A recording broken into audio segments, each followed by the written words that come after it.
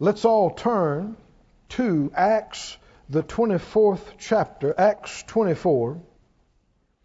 150 years ago, we'd be huddling around a wood stove in here. Crowd would probably be considerably smaller. And when we got done, you'd have to get out and ride your mare back home. Telling you, we got it made. We got it made. We got it cushy. Don't you think? I do. We are so blessed. Of course, to whom much is given, much is expected. Heated cars and heated auditorium, and there's really no excuse for laying out and staying home and goofing off. Well, that didn't go over too big, did it? Acts 24, let's go look at that. Acts 24 and 16. We began on a series some weeks ago entitled A Clear Conscience, talking about the role of the conscience in our life. And this has been our main text. Paul said by the Spirit, he said, I do exercise myself to always have a conscience void of offense toward God and toward men.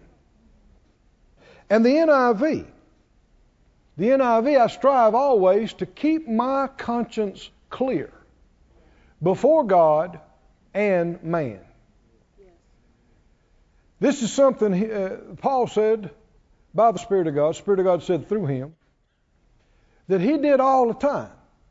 He's always watching and making an effort and doing what needs to be done so that his conscience is clear between him and God and between him and other people.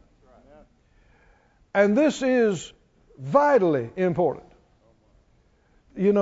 This is connected to so many things. People say, well, that's all fine and good, but what I'm interested in is miracles.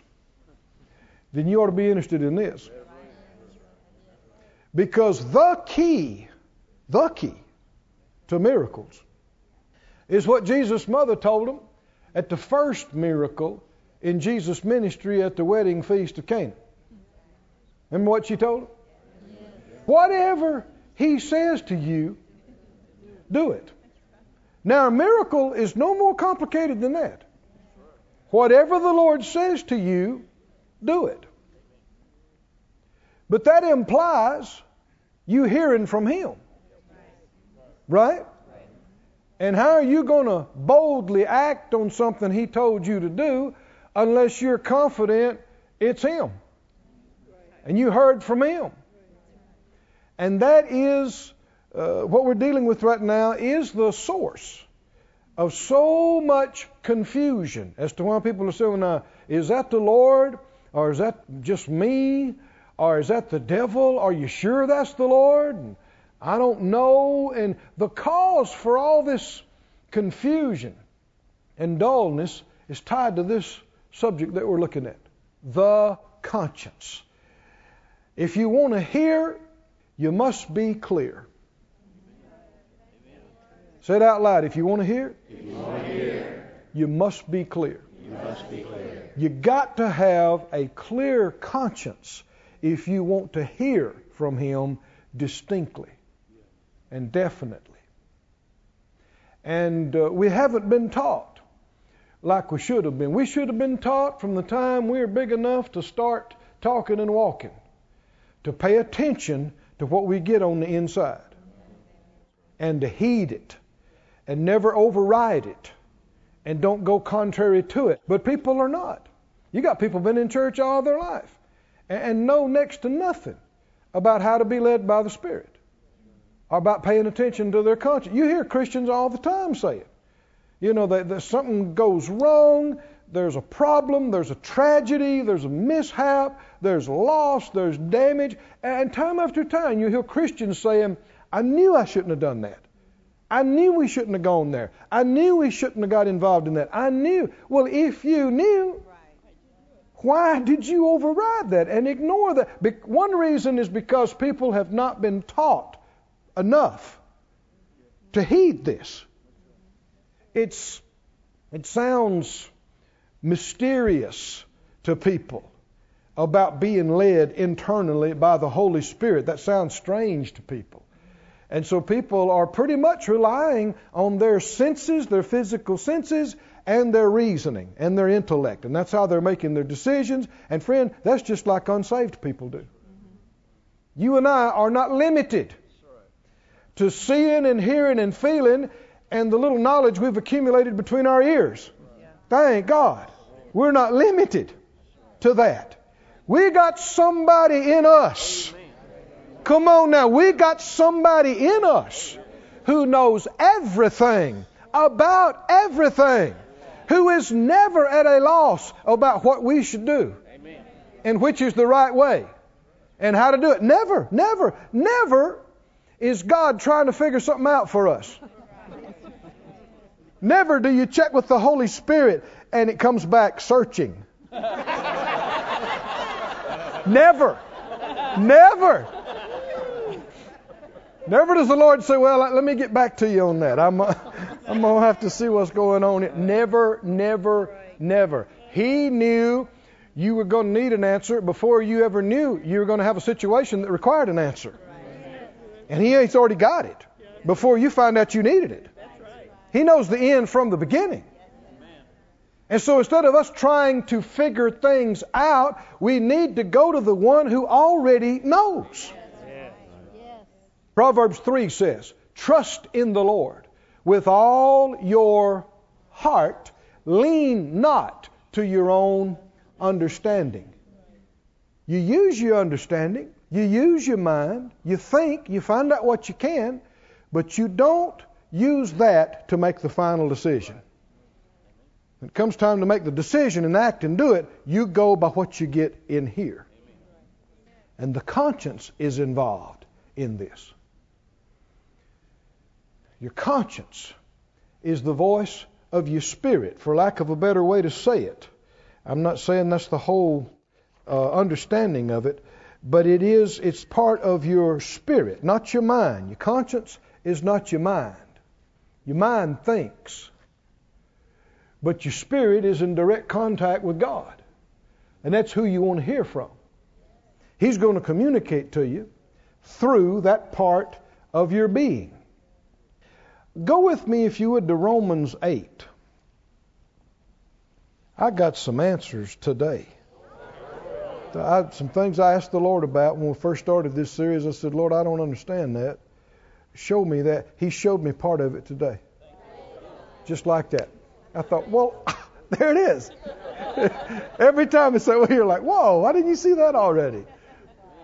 Well, that's how light is. When the light comes on, when it's dark, you stumble over things and you don't know where you're at, you don't know where you're going. But in the light, you look up and go, oh, there's the door right there. In the light. Romans 8, are you there? If you'll believe with me, we'll get to some of these things I'm talking about. Romans 8 and verse 14. For as many as are led by the Spirit of God, they are the sons of God.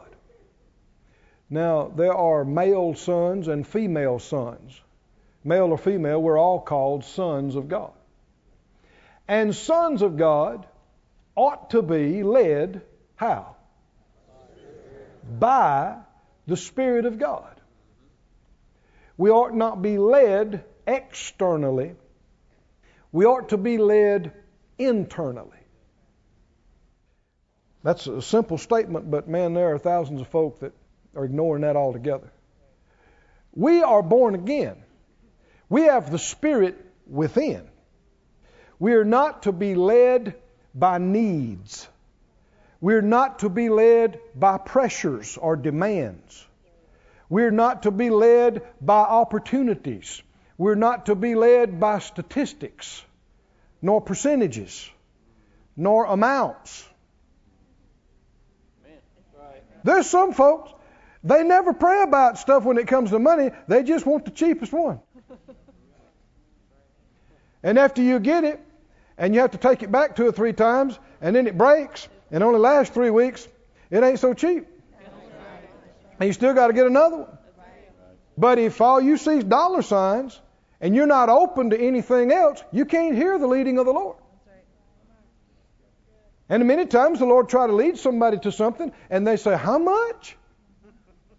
And they got sticker shock, and they won't even try to believe for it, and they don't realize the Lord never intended that they had to pay. He's going to give it to them for 1/3 of that. But they'll never find that out because they couldn't believe it. So they won't even look at it. Being externally led will get you into trouble and will rob you and trip you up right, left, front, and back.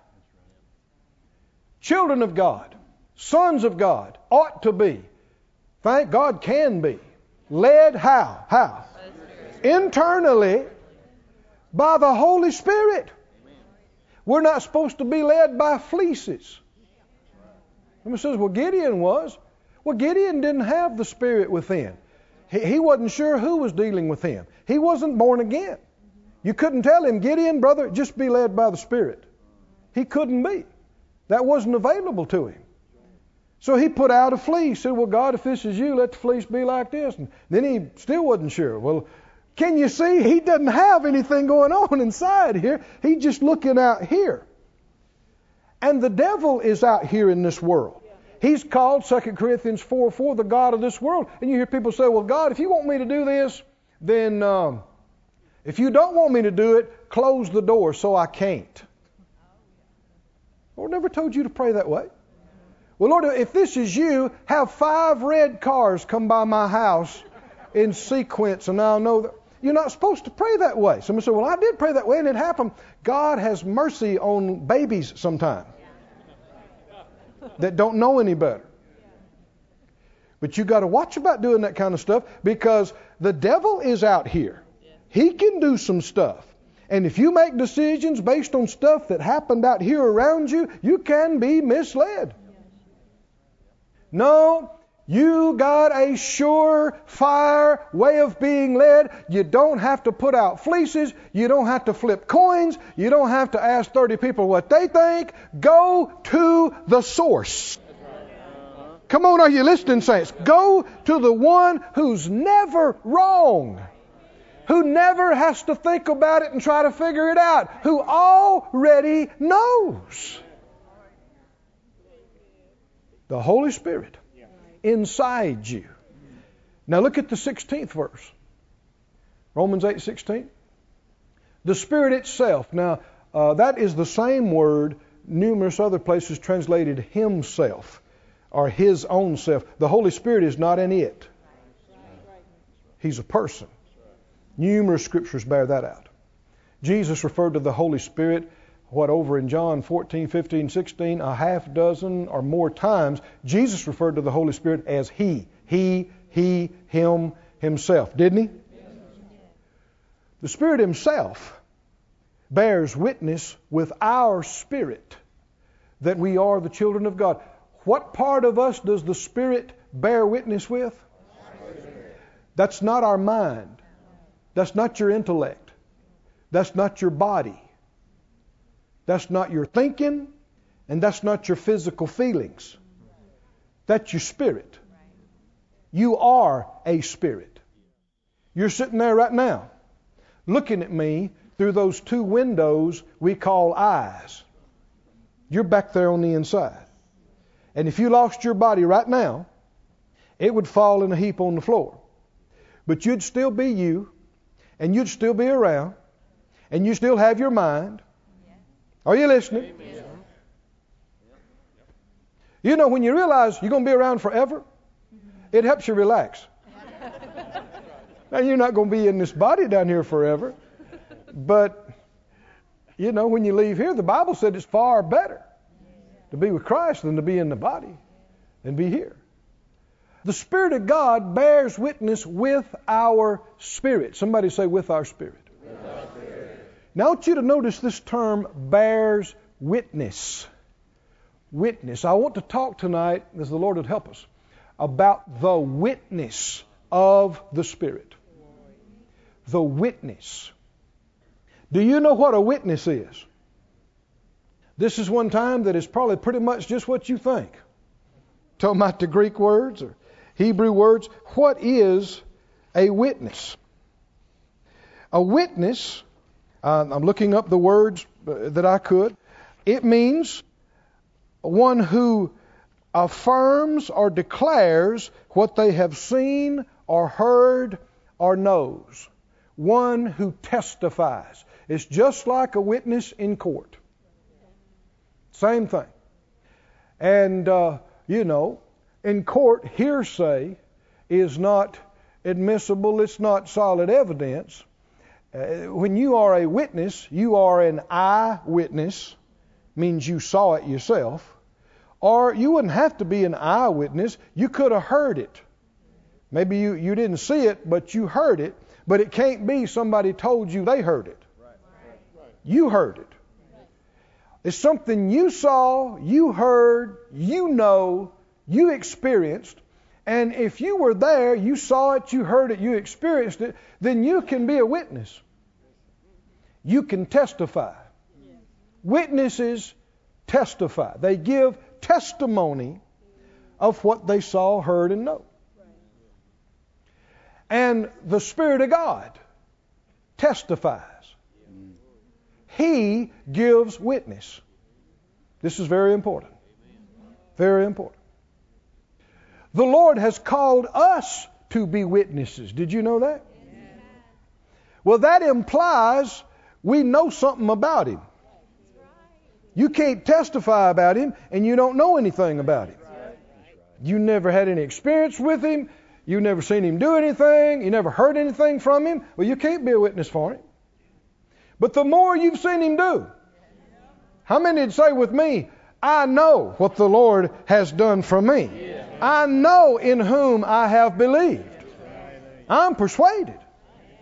He's able to keep me and do everything that He said He would do. I was there when He healed me. I was there when He paid my bills. I was there when He forgave me. I was there when He saved me and I was born again. I was there when He filled me with the Spirit and I spoke in tongues. I was there. I was there. You can't tell me I wasn't there. I was there. I saw it. I heard it. I experienced it. I am a witness that Jesus is the Lord, the head of the church. He's the Savior. He's the healer. He's the baptizer in the Holy Ghost. I boldly testify. I saw Him save me, and I've seen Him do the same for a whole lot of other folks. I've seen Him heal people. I've seen Him forgive people. I've seen Him cleanse. I can testify. Anybody beside me in here, can you testify? If somebody called on you and said, can you give testimony of this? You say, yeah, I was there. I saw it. I heard it. I've experienced it. I know it. And the man with an experience is never at the expense of a man with an argument. Some of these people trying to tell us, that God won't meet your needs and God doesn't heal anymore and all these other kind of things. It's like coming to a man that's doing the backstroke in a pool and saying, there's no water in that pool. There's no water. Hey, you're wet. Nobody tell you there's no water in the pool. And we are wet. We are wet with the blessings of the Lord. And so we gladly and boldly testify to that fact. Jesus is called the faithful and true witness. He said that's why He came. When He stood before Pilate, He said that's why He came was to bear witness to the truth. That's what Jesus said. Now, I want you to notice something. Go with me to Deuteronomy. They'll put it on the screen for us. Deuteronomy 17 and 6. The Lord giving the righteous concepts of the law and His statutes. He said this, at the mouth of 2 witnesses or 3 witnesses shall he that's worthy of death be put to death, but at the mouth of 1 witness he shall not be put to death. Now he's talking about somebody that's committed something worthy of death. What you said out loud, 1 witness, alone is unacceptable. There got to be 2 or 3. Right? He said the same thing in Deuteronomy 19:15. He said, 1 witness shall not rise up against a man. It has to be at the mouth of 2 witnesses, or at the mouth of 3 witnesses shall the matter be established. 1 witness was not enough and not acceptable. Come over to the New Testament, 2 Corinthians 13. 2 Corinthians 13 and 1. The Spirit of God through Paul said this. This is the 3rd time I'm coming to you.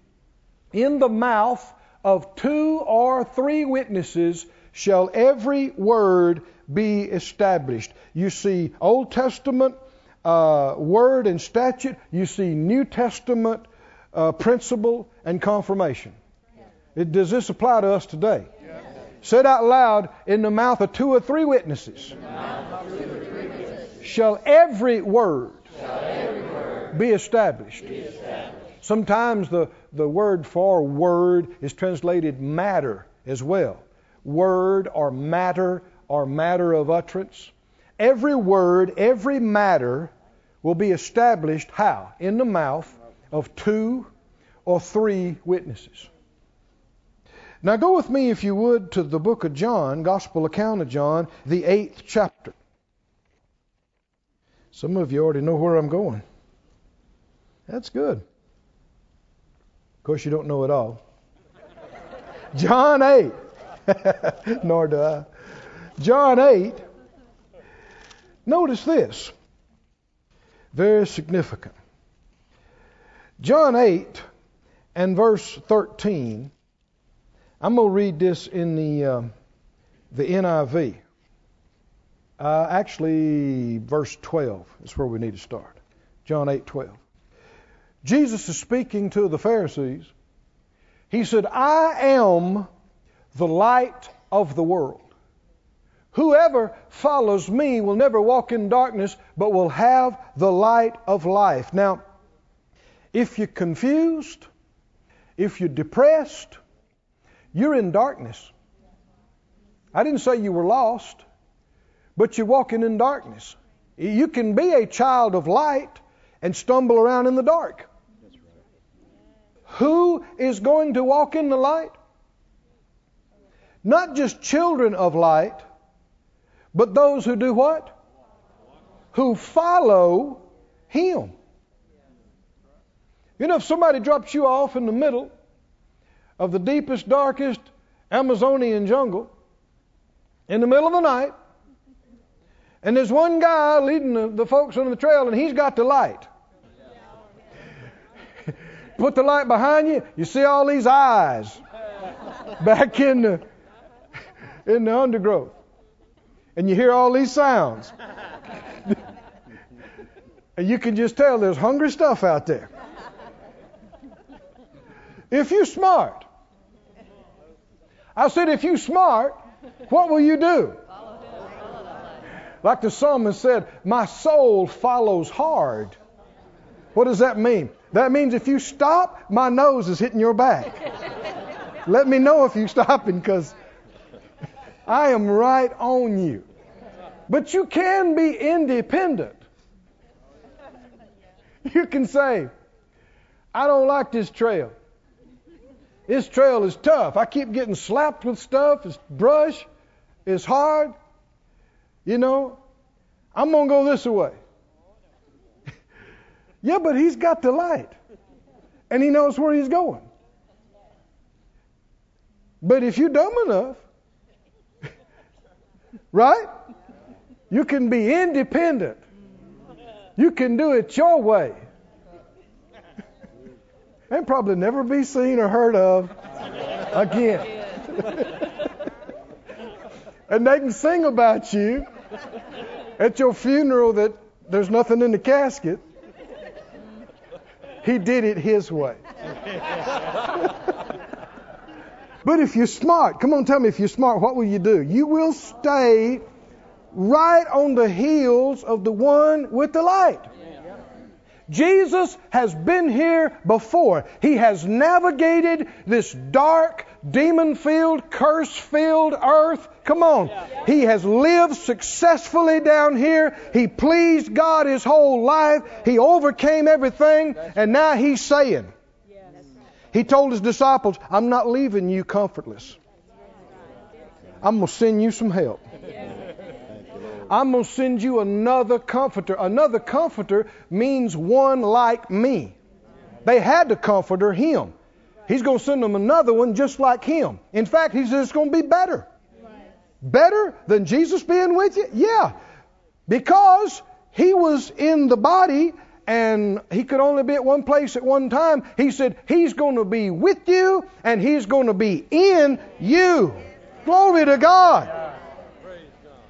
If he's talking to Peter, you don't have to wait till he gets through. If he's sleeping or if he's eating, he's preaching another town, you don't have to wait to talk to him. The Holy Spirit is inside you 24/7. The Spirit of Jesus himself.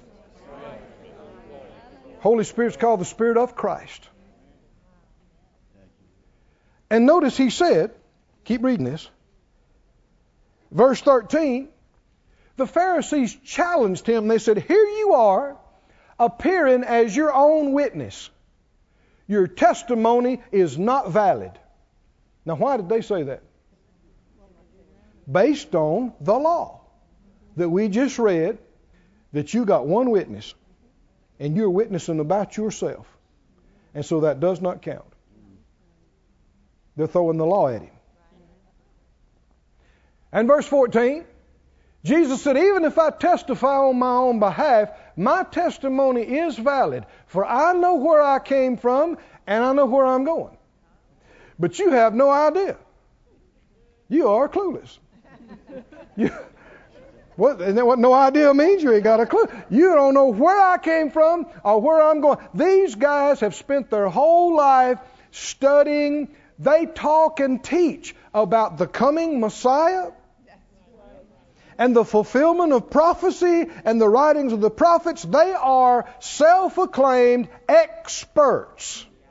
At one point, Jesus said, search the Scriptures. Now, that was like slapping them in the face with a wet dishcloth. I mean, they spent their life searching the Scripture. He said, search the Scriptures because you think you know them, you think you have life, and they testify of me. It's talking about me. And here I am, hey. And you ain't got a clue. You won't come to me holding on to your precious Scriptures and talking about the Messiah, and he's right in front of you. Said out loud, Lord, help us. Lord, help us. Not to do that. Not to do that. Verse 15, he said, you judge by human standards. I pass judgment on no one. Keep going. But if I do judge, my decisions are right because I am not alone.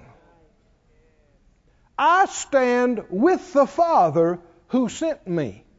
Verse 17, in your own law it is written that the testimony of two men is valid. Verse 18, I am one who testifies for myself.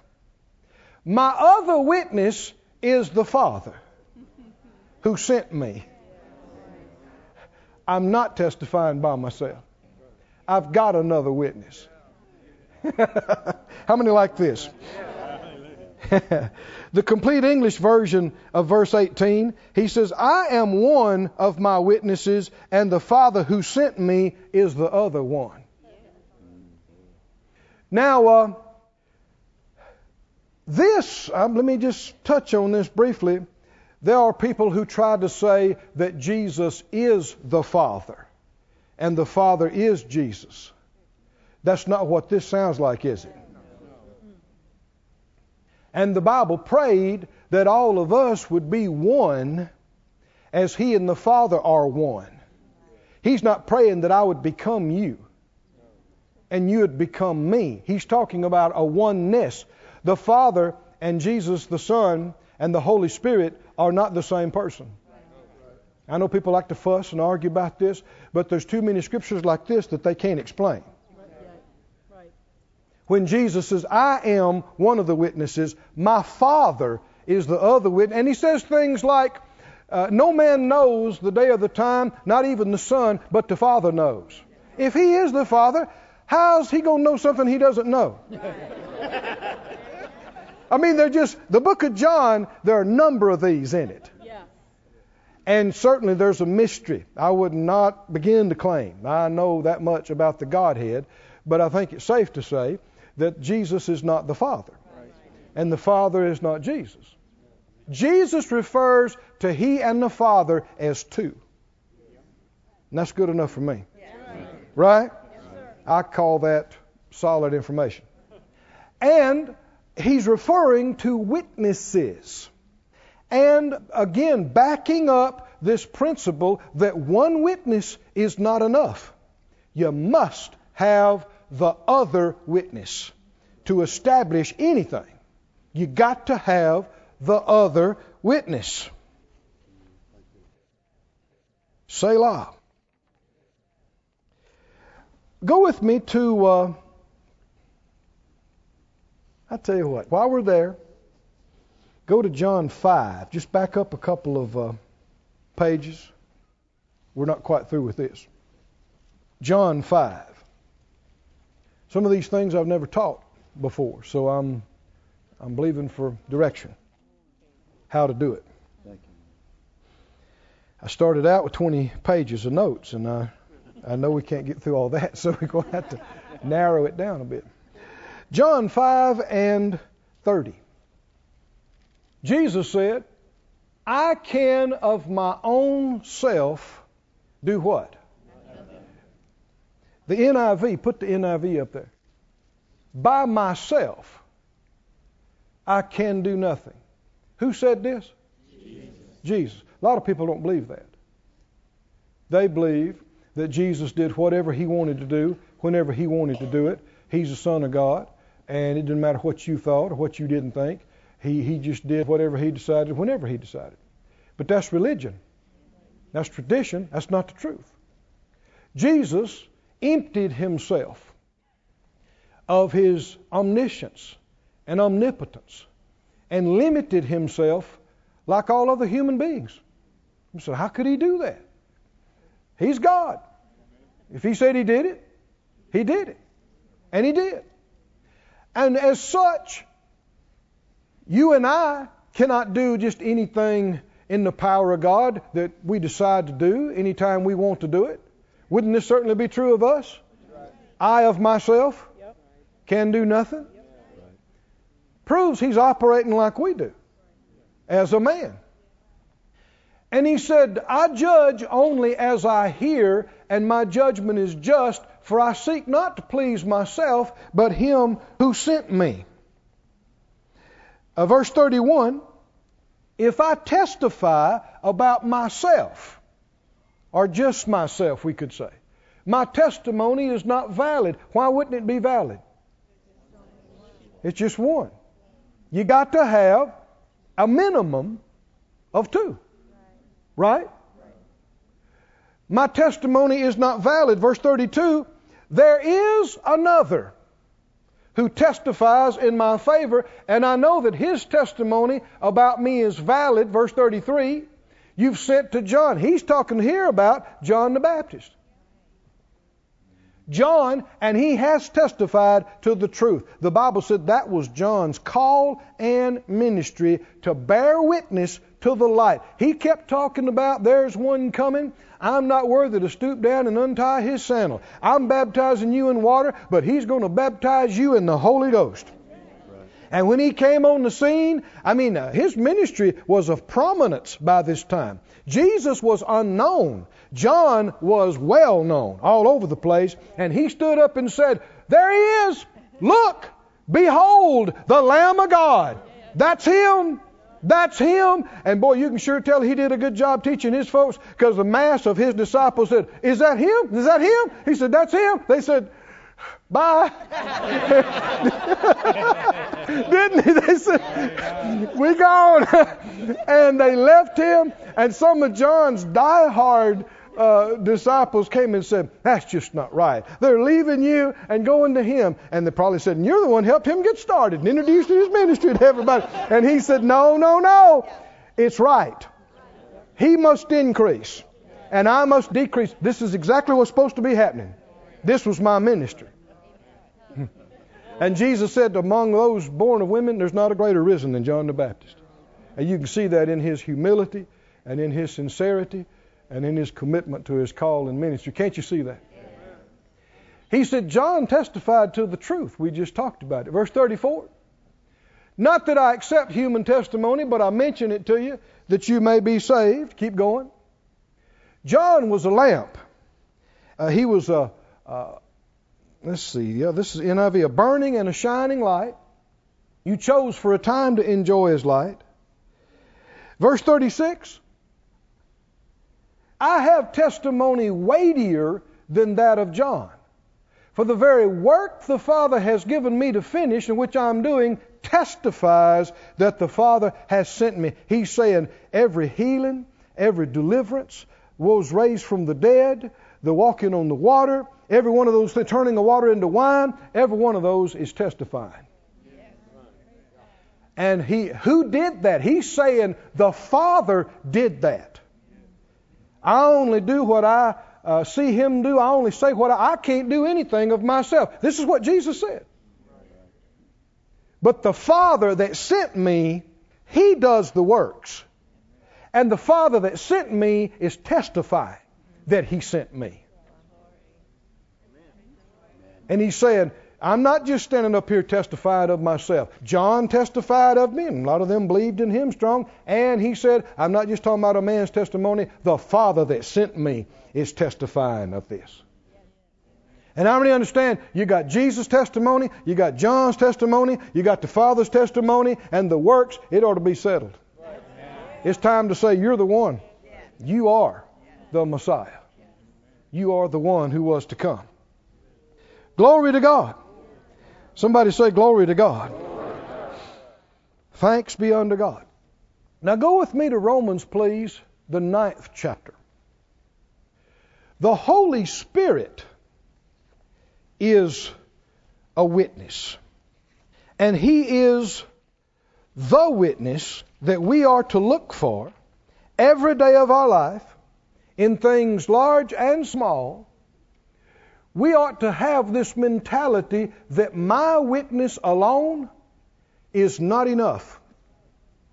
I've got to have the other witness. One witness alone is not enough for me to make a decision about who I marry, what I do in education, or what I do in profession, or what I do in ministry. One witness is not enough about which car I buy. They'll say, well, my granddad was a Ford man, and his dad's a Ford man. I'm a Ford man. I was born a Ford man. I'll die a Ford man. Well, I like Fords too. That's all fine and good. But you're not open to anything. What if the Lord wanted to give you a new Bentley? They're not made by Ford. Did I lose somebody? Well, the Lord never will. Oh, Bentleys are only for sinners. Only, exclusively for people that don't believe in God, don't care about God. Huh? Why would they be? Or Bentleys are too expensive for God to get one to you. We're getting into something else now, aren't we? I'm just saying, if you're stuck on something, you're not open to hear anything different, right? Yes, sir. The Lord might want you in a Chevy. He might not even want you to drive it. He might want to give it to you because your brother in the church is believing for it. Right. Yes, sir. Huh? Yes, sir. And he might want you to get it and pay for it and tag it and all that kind of stuff and go hand him the keys. Yes, sir. You don't like Chevys, you might never even have to step foot in it. But you get hung up on this Ford only, only Ford. I'm a Ford man. You need to be not a Ford man, not a Chevy man. You need to be a Holy Ghost man. Don't you? Not led by manufacturer or by date or by price. Come on, or by model or by any such thing. You are led internally. And we must discipline ourselves that no matter how much we want something or what kind of a good deal it looks to us or how much we think we need it or anything else, no matter how jazzed we are about getting it or doing it, one witness ain't enough. Unless and until we get that other witness, we don't move. We don't do it. I don't care how much pressure, how much need, how much people are saying, this is an amazing deal, you better do it before the sun goes down. 3 people have already looked at it and all that. That's time to walk away. It's time to walk away. Because that's why you're led by pressure. Or you're led by fear. Fear that somebody else is going to get it. Fear you're going to miss it. If you're led by fear, you're not led by the Lord. Say it out loud, I must have the other witness. One witness. My own witness is not enough. I must have the other witness. Now this is how Phyllis and I have done everything in ministry. This is why we're in Branson. It's why we're about to open in Sarasota. It's why we have a word supply. It's why every one of the things that we have done, a lot of it was contrary to my thinking. And there was some stuff that I thought I wanted to do, but I couldn't get him to sign on. And since we got this 2-witness policy, it just cancels a lot of stuff. It will save you so much money, so much heartache, so much problems. Because you will never, did you hear the word never? You will never know enough in your head. I don't care how many degrees you got, how brilliant you think you are, how massively you have researched this. You will never know enough in your head to make the perfect decision. Never. For one thing, you don't know what's going to happen tomorrow. That's right. And that's quite a biggie. But the one inside you does.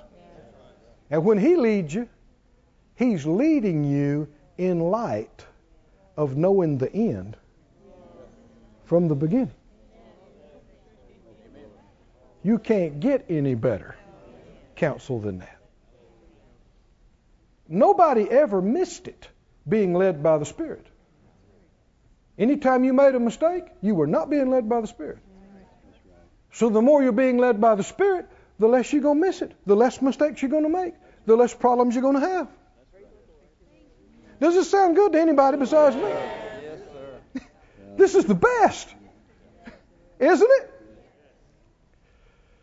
Glory to God. Somebody say glory to God. Glory to God. Go to 1 John. Let's establish this from Scripture. Because when you're talking about a truth in Scripture, you can't just give one thought, one verse. Got to be every matter, every word must be established in the mouth of 2 or 3 witnesses. This is a biblical principle, Old and New Testament. Everything is to be established in the mouth of a minimum of 2 witnesses. In 1 John 5 and 6, thank you, Lord. He's helping us tonight, saints. Some of these things, this is the first time I'm getting it out. I have not been able to get this out just quite like this before. Thanks be unto God. And I could not do it without His help. You know that. And yours too. And this is not just for us here tonight. It could be somebody in Russia listening to this 5 years from now. Right? Be on the internet. Right. He got saved a month ago and decided, I want to learn something about the conscience. Click on it. And it came out right here, right now. Precious. Yes, yes. It is. Very, very valuable. He said, this is he, Jesus, that came by water and blood. Jesus Christ, not by water only. When you're born naturally, you're born with water. Talking about a natural physical birth. But by water and blood. And it is the what? Spirit. The Spirit that bears witness. Who bears witness? The Spirit. Oh, thank God. The Spirit bears witness. Why? Because the Spirit is truth. Yes. Oh, this is wonderful. The Spirit is, He's called in John, if you read John chapter 14, 15, and 16, you'll see Him referred to more than once as the Spirit of truth. And He will lead and guide you and me into all the truth. And He will take of what the Lord has. Jesus said He is also. He said, I'm the way, the truth, and the life. He'll take of His, what? Among other things, truth, and show it to you, and lead and guide you into all the truth. And He will never testify of anything false.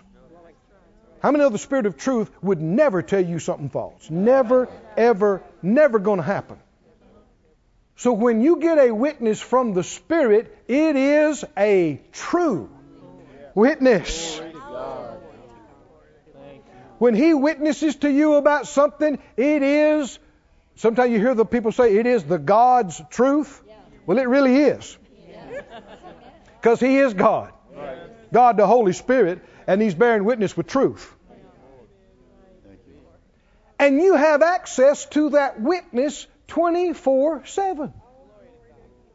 And there are times He will not witness with you on a thing. And it is for your protection. For your and my safety. There will be times and situations and things that you'll pray and pray and pray. And if you'll be honest with yourself, you'll know this is a one-witness deal. It's just me, by myself, wanting to do this, wanting to push this, wanting to have this, wanting to get this, whatever it is. And when you learn the difference between Him and you know when He's with you or not. When He's witnessing with you or not. And if He's not witnessing with you, please do not embark on the journey. Yes, that's right. Wait. Wait for the witness. Say it out loud. Wait. For the witness. Say it again. Wait for the witness. You look for the witness and you wait for the witness. I know when we were over at the formerly the Yellow Ribbon Theater where we started in the church. And we knew we needed to expand, and we were kind of landlocked there and just didn't feel right about trying. There was a little bit of land around us, and the folks that had it wanted to sell it to us and for a great big price. And we just had no, you'd think, well, you don't want somebody else moving in there and building stuff right beside you, and then you need it later on. And if you think it's high now, wait 20 years. But had no witness. You need it. There it is. It'd be nice. No witness. What does that mean? It's reasonable. It's logical. You need it. Unless you got a witness, that shouldn't mean a thing to you. I said, unless you have a witness, all of that should mean zip, nothing to you. Yeah, but it's this, and yeah, but it's that, and all the accolades, and it's 20% off, and it's da-da-da-da, and free shipping, and da-da-da-da, and all that. If you got no witness, that ought to mean nothing to you. Nothing. And so, years went by. Our kids are maxed. We need this, we need that, we need the other. We looked. There, we made inquiries and tried to pursue a little bit some things about some properties, and even got to the place where you could make a deal. And I just had to stop because I got no witness. It's just me. And I learned a little while back that the Lord will let you do stuff by yourself. And after Him letting me do some stuff by myself a few times, after 3 or 4 times of that, I fell on the floor and put my nose in the carpet and said, "Oh God, I don't want to do stuff. I don't want you just to let me do stuff anymore. I want to know what you are directing us to do." In order to have that, you must wait on Him. You must wait till you have it. And that's tough on your flesh, because your flesh is impatient. The nature of the flesh is impatient. It wants it now. And you have to put that flesh under and say, "I don't care what you want. It doesn't matter." "Yeah, but we got calls and pressures and deadlines and this and that." "Yeah, but you either got it or you don't." Right. It's just as real as if you and I were involved in a deal. Just as real. And if you say, "Well, Keith, I got to do this," God, "Come on, get in here and give me your signature." And I said, "I'm not ready." You'd know it, wouldn't you? If I'm not hooking up with you, if I'm not willing to commit with you, if I'm not willing to get involved, wouldn't you know it? You reckon the Holy Spirit's as real as I am? He's a person. He's a very, very real person, and He's inside you. And you can know just as surely as you know if I was with you on something or not, you can know if He's with you on something or not. Can you say amen? The Spirit is the one who bears witness. Oh, somebody say, "Thank you, Lord." Keep reading verse 7. There are 3 that bear record in heaven. The Father. Bear record is the same as witness or testify.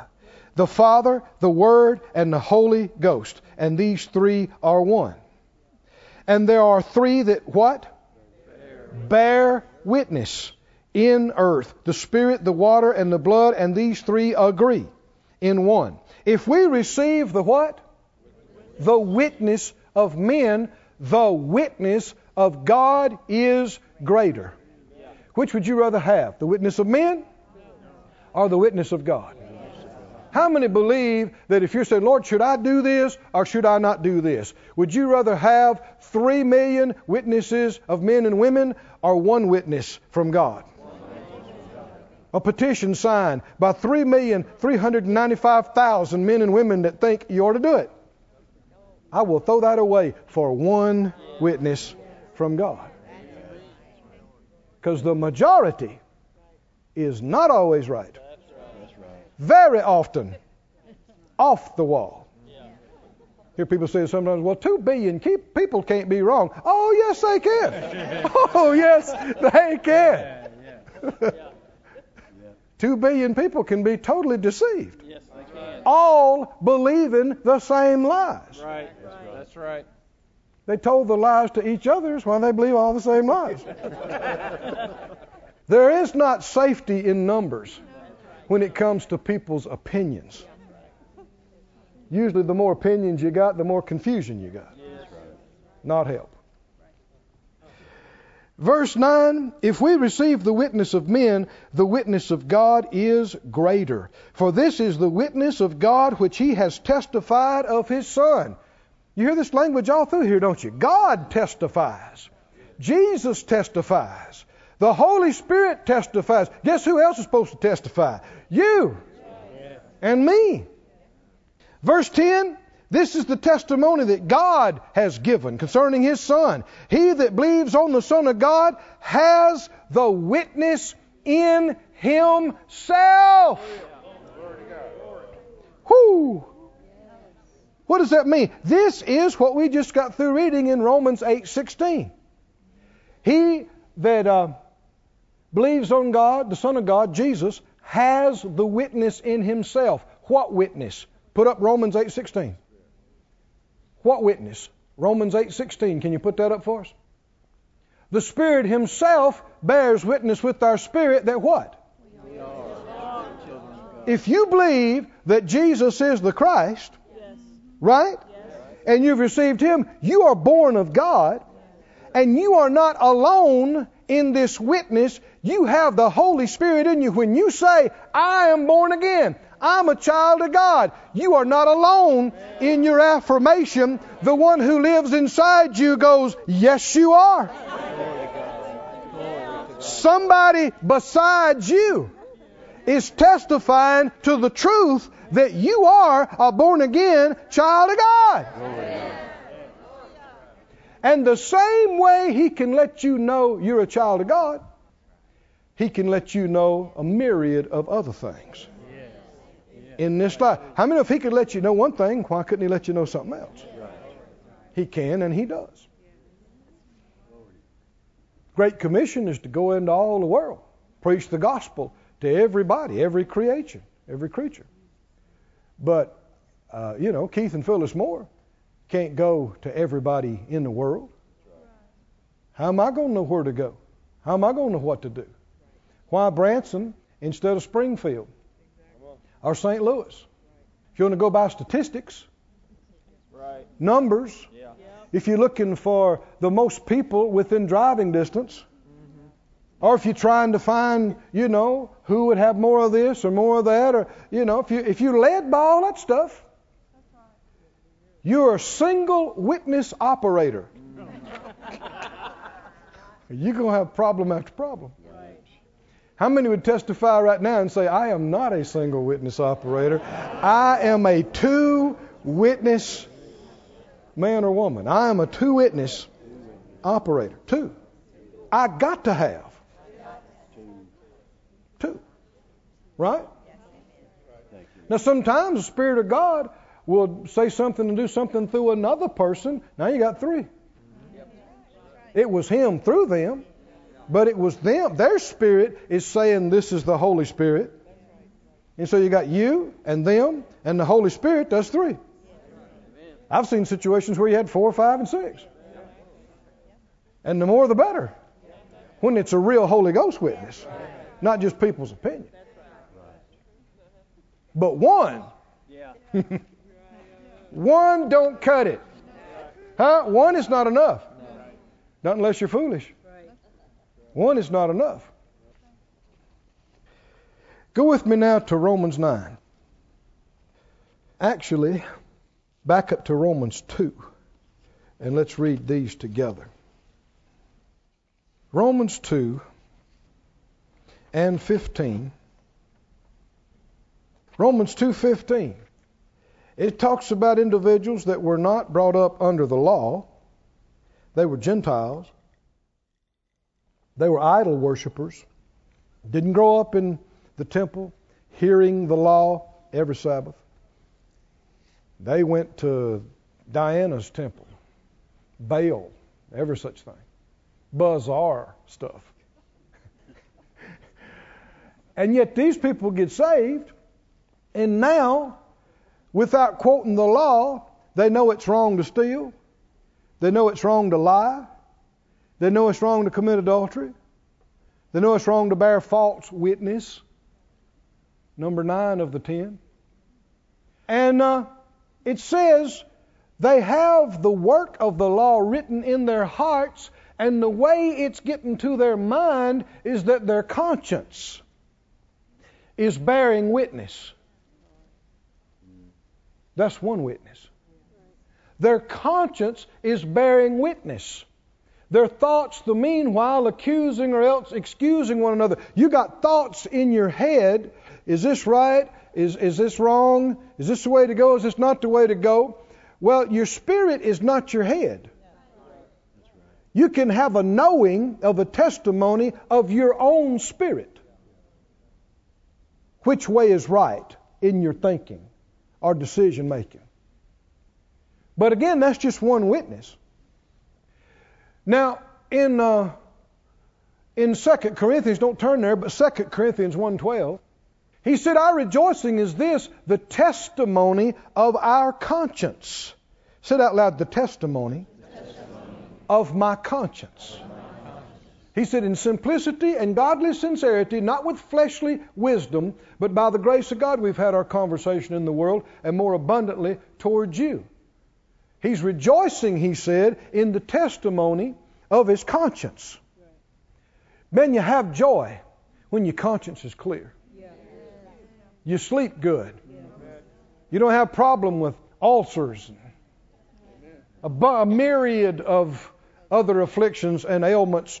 When your heart is not condemning you about anything, between you and God, between you and people, because you know you've done everything you know to make things right. If you did miss it, you ask God to forgive you, and you receive your forgiveness and cleansing, and you're either clean or you're not. You either forgive it. If you're clean, you're clean. And if you did something against somebody, you humbled yourself, you admitted it, you did what you could do to make it right. Whether they accept it or not, you know you did what you could do. Right? And if your conscience is truly clear between you and God and between you and people, men and women, family, neighbors, co-workers, everybody, you can rejoice. Your joy will be unimpeded. Your peace will be unrestricted. People will look at you and they'll see the joy and the peace in your face and in your life and think, he's just putting on. He can't really be that happy and that peaceful, but you can be. It's real. I said it's real. The problem is so many folks live with a guilty, troubled conscience. They just live that. They've lived that way for years and they're used to it. They think that's the only way you can live, but it's not. You can live with a clear conscience. You can have a clear, free conscience. Go to Romans 9 now. This should be very clear now concerning what we're talking about. Romans 9 and 1. I say the truth. Do you notice how many times conscience is connected to truth? There's no way you're going to have a clear conscience unless you tell the truth. You've got to tell the truth. You've got to be honest about what you saw, what you know. You can't play games with God and pretend with Him. You may fool some people, but you can't tell God, oh, was I supposed to do that? You know, I didn't see that till you explain. Hey, don't forget who you're talking to here now. Right? All things are open and naked before the eyes of Him with whom we have to do. He doesn't just see you, He sees through you. He sees through you and the person's heart behind you. I mean, He sees. How many know what I'm talking about? You talk about X-ray vision. It's beyond that. God sees it all. And so if you're aware of that, you never come in trying to play, trying to fool with Him. You just come and bear it. Because He already knows. He already sees. He already knows. You just come in all honesty and sincerity. You say, God, this is what I see. This is what I know. Now, so much is written in the Word about being a false witness. You know the phrase, eye for an eye, tooth for a tooth, that kind of thing? That is written specifically about false witnesses. Go back and study it sometime. The word was that if you came and bore false testimony, trying to get somebody judged guilty and punished, and they find out that you're lying, you're a lying witness, then whatever you wanted to be done to them is to be done to you. Eye for eye, tooth for tooth, whatever it was.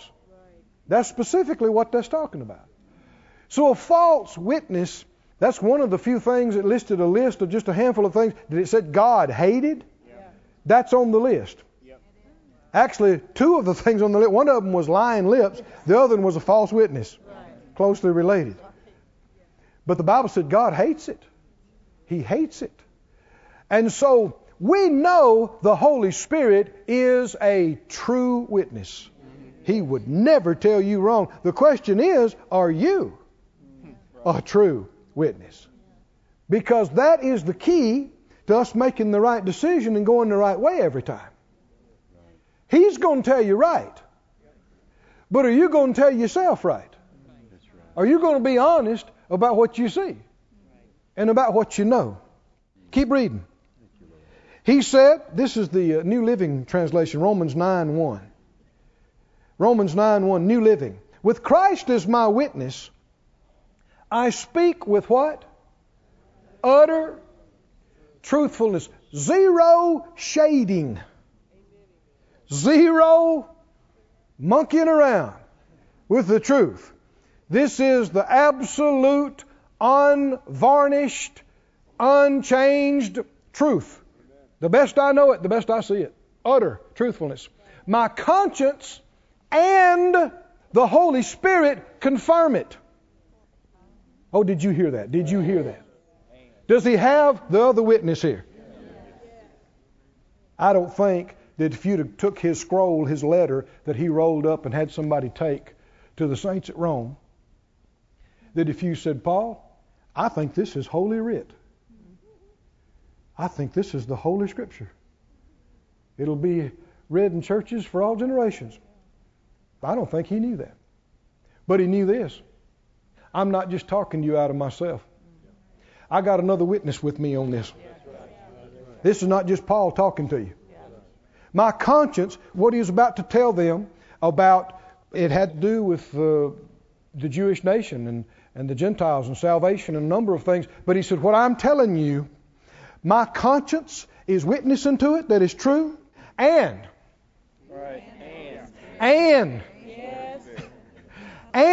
the Holy Spirit is testifying too. He was aware that he was not testifying on his own.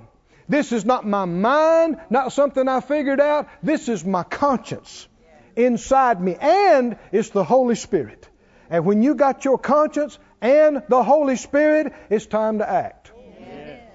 That is solid information. That is God leading you. That you won't miss it on. Oh, anybody excited about this besides me? The CEV, let me give you a couple of more of these so you see that these other scholars are saying it in a different way. The complete English version. I'm a follower of Christ, and the Holy Spirit is a witness to my conscience. I tell the truth, and I'm not lying when I say this. Weymouth's translation says, I'm telling you the truth as a Christian man. It is no falsehood, for my conscience, enlightened as it is by the Holy Spirit, adds his testimony to mine. The Holy Spirit is adding his testimony to mine. Now all of this is actually the literal definition of conscience. If you look up the word in the Greek, it means a co-witness. Co-witness. The Wuest translation says it that way. The Wuest says, truth I speak in Christ, I am not lying, my conscience bearing joint testimony with me in the Holy Spirit. Joint testimony. Friends, let's discipline ourselves. Let's train ourselves and discipline ourselves that I don't care if it's going out and buying groceries or your next house or who you're going to marry or what your ministry is or anything in between. We look for the witness. We learn to keep our conscience clear. Remember, you got to be clear to hear.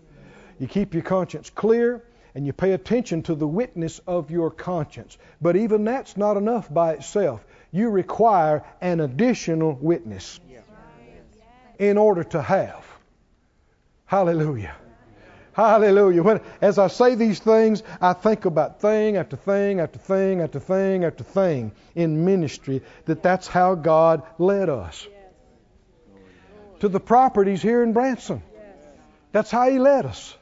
I remember coming over here tired and looking. I didn't have a clue at that moment that I'd be a pastor. I thought the Lord's just moving our ministry from where we were to here. I had no idea we'd have a church. And the Lord dealt with us. Phyllis used to be in real estate years ago. And I said, well, you look and I'll pray and we'll get together and talk about it at the end of the day here. And Somebody had supernaturally talked to her about the Yellow Ribbon Theater. And so she was standing in there looking at it. And she called me and said, "You got to come see this." I said, "What is it?" She told me. I said, "Well, how big is it?" Because I told her, maybe find a place that might have 200 or 300 seats. We could shoot TV in there and do some stuff. It's got 2,000 something seats. I thought, huh? I was still figuring it out. Not figuring it out, still finding out what God already knew. And I went and looked at it, and sure enough, like she knew, that's why she said, "You need to come see." She had a witness.